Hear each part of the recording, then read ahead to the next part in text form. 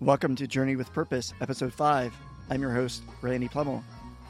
Today we speak with Graham Rossmore, a newly graduated expert in parking, whose capstone project in collaboration with the Los Angeles Department of Transportation helped cement the outdoor alfresco dining temporary program into something more permanent. His work found that the revenue generated from outdoor dining far outweighs the revenue generated from car parking. Graham's work also shows we don't need to take up valuable and limited public space to store people's private things. It would be kind of crazy if all of a sudden I started storing my clothes, my books, or other things out in front of my apartment on the street. But we leave things there every day called cars. Before we get to Graham's work, we'd love for you to take a moment and go to our website, jwp.news, and purchase a pamphlet or support the show in any way. We are an independent publisher. Besides your time listening here and good karma, we rely on your financial contributions to keep this thing going. So please purchase some pamphlets, which will get them out of my house and into your hands. And now, here's our interview with Graham, whose graduate capstone helped make LA's outdoor dining program permanent. My name is Graham Rossmore, and I'm speaking to you today from Hollywood in Los Angeles, California. I'm a graduate of the UCLA's Luskin School of Public Affairs, where I work closely with Professor Donald Shoup on various parking policies and projects. In my current position at the Los Angeles Department of Transportation, or LADOT, where I work in the Parking Meters Division. Currently, I'm working on a couple of really cool projects like Code the Curb, which is a project that aims to map all of the curb space in Los Angeles, such as loading zones, red curb spaces, passenger loading zones, etc. And I'm also working with them on the LA Express Park program, which is a dynamic pricing model based on demand that actively works to manage the occupancy of parking throughout pilot areas, which right now are downtown LA, Venice, Hollywood, and Westwood Village, home of the Bruins. I consider myself from Southern California. I've lived in Los Angeles over half of my life. So I can tell you that I didn't always think that parking was very interesting. I thought I would be working in bus or rail or housing affordability or something else to do with urban policies and the things that are affecting cities. What I found in my studies was that I was super drawn to parking, and part of the reason for that is Professor Donald Shoup and how immersive and interactive and charismatic he is, and how he really embodies a lot of the institutional knowledge, not just of UCLA, but also of parking reform, and how he's been a leader in the parking area for decades. And a lot of cities, both nationwide and globally, come to him to seek help with parking in their cities. And I think that right now it's a super timely problem. As you may know, a lot of cities are mulling over ideas to reform parking, whether that's eliminating minimum parking requirements or reducing them or creating parking maximums. As we move forward, this is really a time for parking, and it's really interesting to know where we're going with this. And as we move even into the electrified vehicle space, that parking will become even more integral to our cities. So really a lot of my interests started just from seeing how involved parking can be at the city level, and how every sort of decision in the zoning context really does involve parking. Now that I'm working in this space, I just see endless amounts of opportunities and sort of where I could go with this. And I'm just looking forward to my future here on parking now. The High Cost of Free Parking, Donald Shoup's book from 2005. This is something that he has been talking about for a while. That land dedicated to something that spends 90% of its time parked, and what he was referring to as cars, they spend most of their time parked, and yet we as a city, we as a nation dedicate huge amounts of space for something that spends most of its time inactive, coming out of the post-World War II era of the 1950s and 1960s, where, in Donald Shoup's words, it's become a form of religion to urban planners at this point, where every land use, whether commercial, residential, industrial, all is a prescribed amount of minimum parking requirements baked in. And so what we see here in Los Angeles, if there's an apartment building that is 200 units and they're supposed to have, say, 150 underground parking spaces to meet the minimum off-street requirements, that adds an additional $5.2 million just in construction costs. One underground parking space can cost anywhere up to like $35,000 for one space, which of course the developer then passes on to the consumer. And what we see, especially here in Los Angeles, is extremely high, unaffordable rent. So if I have enough money to own a car, I can leave it on the street for a week. But if I don't have any money and I don't have anywhere to sleep, I can't post up on the street the same way that a private vehicle can. So it calls into question, what do we value as a society and why do we do the things that we do? A large number of people who are unhoused, sleeping on the streets, we see it as a policy failure or an issue to see people taking up space on the street. But for whatever reason, maybe because we've viewed it this way since the 1950s, we allow public land to go towards housing and storing private vehicles. When it really takes having these conversations about it or re-examining our zoning code and our parking requirements, which have been around since the middle of last century, that we're now starting to see that we don't have the space that we need in the city. And a lot of space could be used for things like housing and parks or recreation centers or places where people can meet and have community interactions and social interactions rather than just having space for parked cars. And something else that we see as urban planners is when we create spaces for cars and we create infrastructure for cars, that ends up inducing travel demand to basically just be about cars because that's all we've planned for.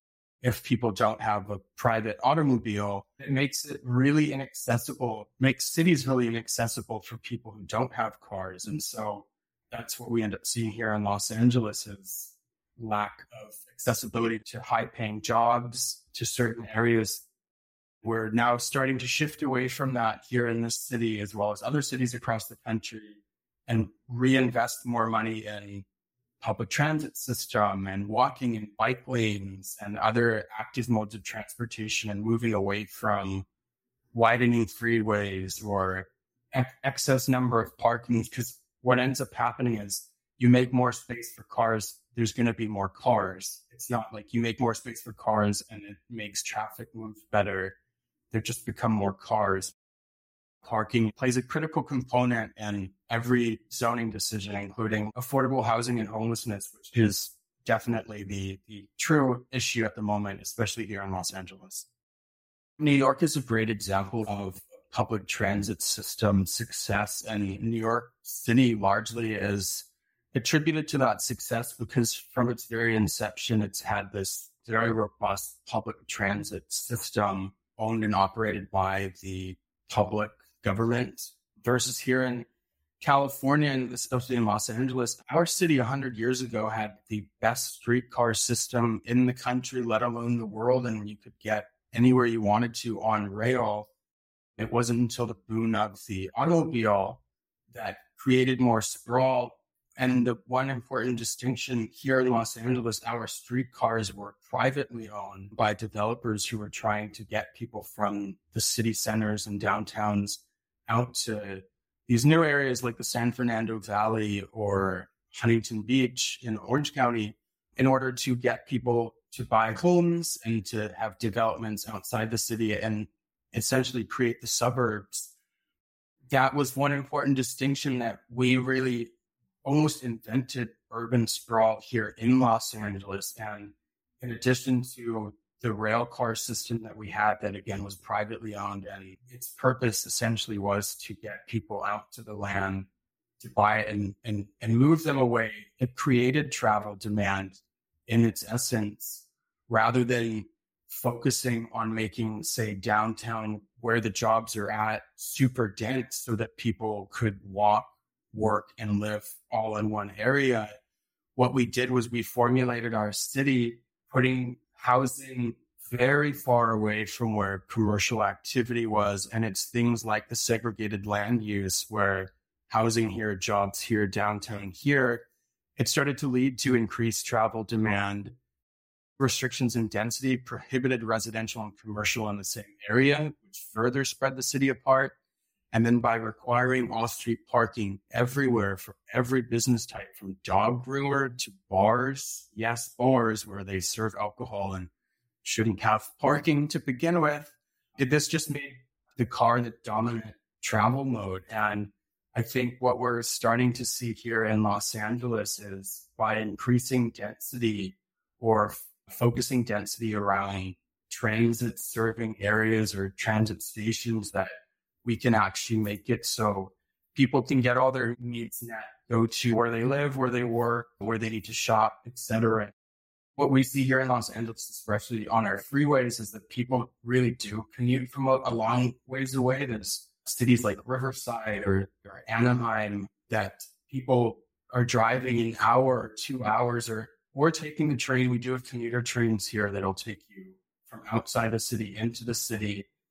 But what we as a city, or we as urban planners, seem like we're hoping to move away from is that far travel distance. And certainly in light of the COVID-19 pandemic, it has really allowed us to rethink the way that we view commuting and the way that we view employment, and whether it's necessary for people to commute into jobs every day. And I think collectively, it's all of these things that are pushing us into the direction of refocusing what our goals are. And for the longest time in urban planning, the measure of success was essentially how fast one car can go on a street, and that equaled mobility, versus now we're focusing on accessibility. And what that more or less means is how accessible places like jobs and work centers and residential centers and places where people like to play or go to the park and interact with each other in a much closer, more dense area. And I think we're starting to move more in the direction of cities like New York or San Francisco that have that density. And I think collectively, all of that's contributing to the fact that we're looking at parking different finally. Here in Los Angeles, over the past 6 months or so, the Livable Communities Initiative, LCI, was able to pass or be involved with our city council in exploring options to have, quote unquote, these 15-minute cities. And I believe that will be piloted in a couple areas, including like Lincoln Heights or somewhere near downtown. And what that means is essentially creating places where a person is able to do everything that they need to within 15 minutes. And I believe that includes within a 15-minute drive. But don't quote me on that, because in my perfect world, it would be able to access everything that you need within a 15-minute walk, whether that's the grocery store, your place of employment, schools, medical centers, friends, religious places, any of that community engagement aspect, it would all be reachable within 15 minutes. The goal there is to certainly cut down on greenhouse gas emissions, cut down on traffic congestion. And I found with my research that people are interacting differently with their community when they have amenities and things available to them. In my opinion, that 15-minute city is just to reorient cities around the things that people need to access and how that can improve a person's day-to-day life. Here in the United States especially, there seems to be an idea that every person in America wants the American dream, and the American dream is 2.5 children, a 5-bedroom house in the suburbs, and a white picket fence. I think we really need to move away from that idea as a nation, and certainly as urban planners, if we want to realize our actual true goals of greenhouse gas emissions, lowering those, lowering traffic congestion. I think we really need to move forward and promoting density. And what I mean by that is residential up top and on the bottom, retail restaurant facing or office building, and an incorporation of these different land uses in one area. For those familiar, Wilshire Boulevard here in Los Angeles is the main commercial spine of the city. It connects not only the 5 main economic centers of Los Angeles, but it also connects the cities of Beverly Hills and Santa Monica to the rest of Los Angeles. And for whatever reason, I guess bad zoning and poor urban planning decisions over the past few decades, most of Wilshire Boulevard is strictly commercial, and there's very few residential units on Wilshire Boulevard. In a 15-minute city, that would be mixed use. It would be residential and it would be commercial, so that a person would be able to go from their apartment downstairs to the grocery store and back up, versus right now where you have to leave your residentially zoned area, get in your car, drive 20 minutes or 30 minutes to the grocery store in a totally different area because it's zoned exclusively commercial over there, and then come back. And I think if you're someone who believes in density, the 15-minute city is for you. And if you're someone who doesn't want to even know who your neighbors are and you want to live on an acre of land in a 5-bedroom house, then the 15-minute city would not be for them. And I think that it comes down to ideals and values, and city life living is not for everyone. But I certainly think that we as a nation sometimes have a suburban bias where we believe that there should just be free parking everywhere we go because that's what we're used to in the suburbs. And we really need to move away from that because that's just purely not how a city functions. My research, which is titled Dining or Parking, Managing the Curb During COVID-19 and Beyond, that one of my research questions was, how has the alfresco program impacted parking demand? We were comparing meter revenue and sales tax. But of course, in the research too was, well, how is this actually affecting parking demand?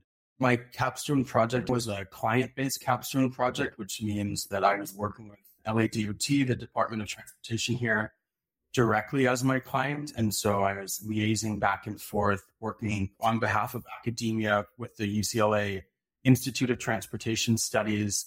I started working with LADOT last August. LADOT Alfresco Division, which is a separate division. I work in the parking meters division.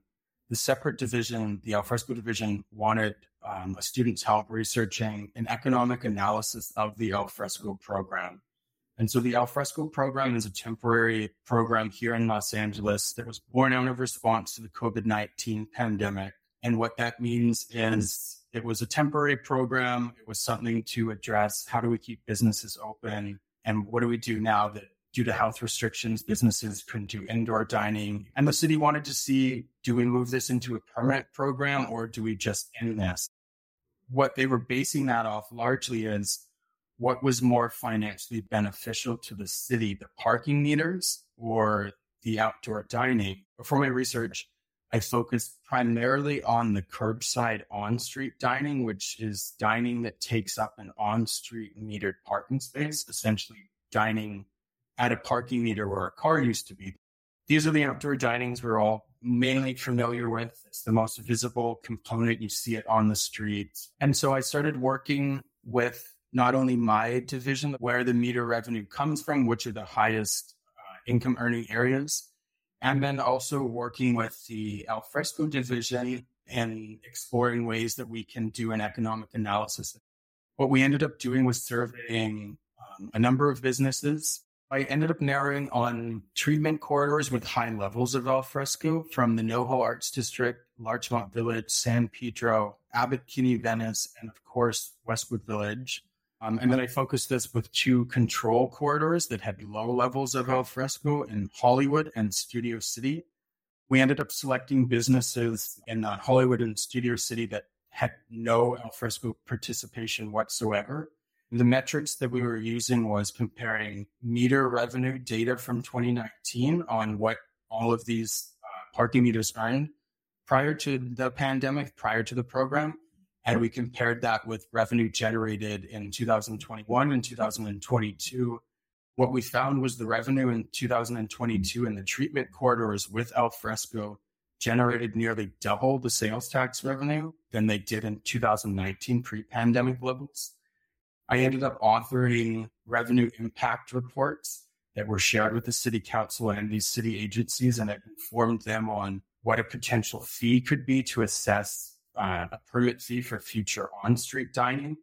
And it was a really interesting and complex process. I got to see it all play out. And this is, again, my first time working in government. So it was a lot more complex than I thought it would be, but just really interesting to see the amount of community engagement, public outreach, and interagency collaboration that goes into rolling out a permanent ordinance. I was even able to speak at a couple of the public comments and give some of my research findings, which were that the vast majority of businesses participating in the outdoor dining al fresco program were actually utilizing their off-street private parking lots, transforming those into outdoor dining, as opposed to taking up the 2 parking meters immediately out front of their business. What my research started to find and indicate was that the majority of businesses and business owners actually had no problem converting their required parking into outdoor dining.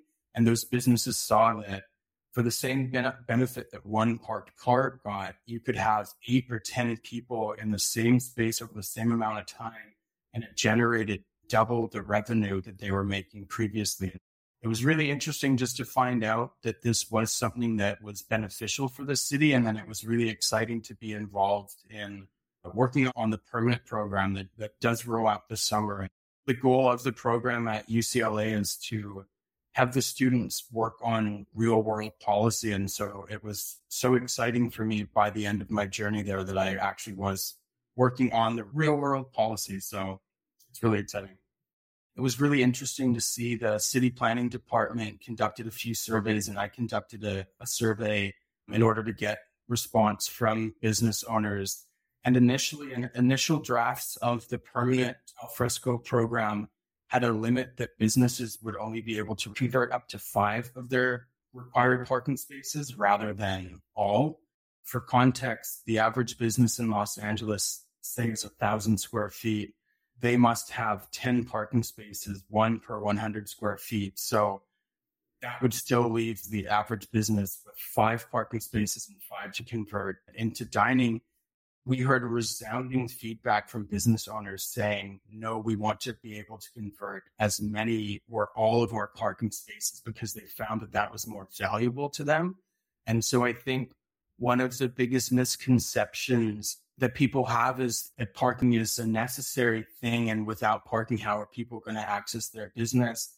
But the important thing to note is, especially in cities, Los Angeles specifically, we have thousands and thousands of parking spaces. They're just largely in parking structures where you'd have to pay.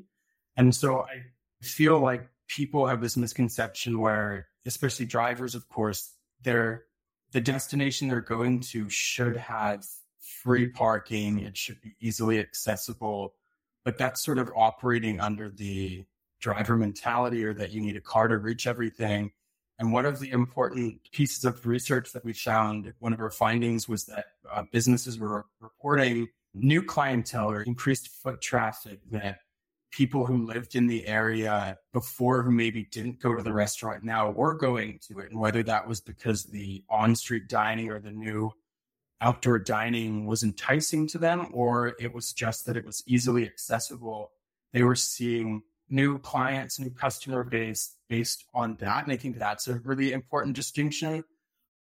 One of the takeaways with minimum parking requirements, that if we built infrastructure and made cities accessible and focused more on accessibilities, we would improve transit systems and improve ways that we move people and goods more efficiently, and it wouldn't be centered around cars. And I think that the COVID-19 pandemic, and certainly the Alfresco program, has even just given us the ability to rethink the way that we interact with cities. Of course, prior to COVID, the idea of dining outside, sitting in a parking space at a meter, would have just sounded crazy to anyone. And I think it's really been through the pandemic and through this program that we've been able to see that we can totally interact with these spaces differently. That's been the biggest takeaway for a lot of business owners as well. And a lot of businesses that I've found through my professional work with LADOT, a lot of businesses want parking, but they want metered parking. And what I hear from a lot of business organizations or business owners is something that we know charging for parking is creates turnover and it creates more accessibility because a lot of free on-street parking, people will leave their car all day and they won't move it. That again provides one very small benefit to one person in one car versus having something like alfresco where it's repurposed parking or charging for parking that allows greater accessibility because more people come in and share the same space. People really think that we need parking and that's the only way that customers are going to access a business. But certainly in the city or in commercial areas where they have neighborhoods or residential areas around them that they see just as much foot traffic and they really don't need parking. Businesses asked for by name in the permanent rollout is the ability to convert all of their parking. And so from my findings, echoing that business owners really see the value in converted dining spaces over parking spaces. My key research findings on the alfresco program found that the alfresco program was not only successful in keeping more than 80% of businesses open during the pandemic, but it also saw an impressive increase of $12 million in gross sales in the treatment corridors, which again, with the 5 areas with high levels of alfresco, what we saw was the parking meters lost around $210,000 annually, but this was more than compensated for with the $12 million increase in sales. We found no perceived impacts to parking demand, both from business owners and customers alike. Off-street parking emerged as the preferred and widely embraced option for outdoor dining at around 52% of all businesses converting their outdoor dining area versus only 3% converting their curbside meters into outdoor dining. My name is Graham Rossmore. I'm in Hollywood, California, here in Los Angeles. I'm a graduate of the UCLA Luskin School of Public Affairs, and I've worked very closely with Donald Shoup on parking policies and reform here in Los Angeles as well as throughout the country. Thanks, Graham, for your time. I'm really impressed with this work. I think it shows that expertise comes in all flavors and how working with policymakers can help make temporary programs permanent and can materially affect the city in a good way. As you go around town today, if you walk, if you drive, if you scooter, if you bike, look around. Look around at every store, office, home. Know that somewhere there is an Excel file or Google Sheets that has a table which lays out how many parking spaces are required, and that those calculations are based on basically nothing. They're made up numbers. They were made up a long time ago and have very little connection to our current reality and the way we need to adjust our cities in the time of climate crisis. Cars are beautiful things. I own one. They get me around far and wide. But on a daily basis, having the flexibility and freedom to be car-free is a net positive in our world. The sooner we end parking minimums, the sooner we can imagine harder of what our cities can be. This has been Journey with Purpose. As always, see you on the internet and be well.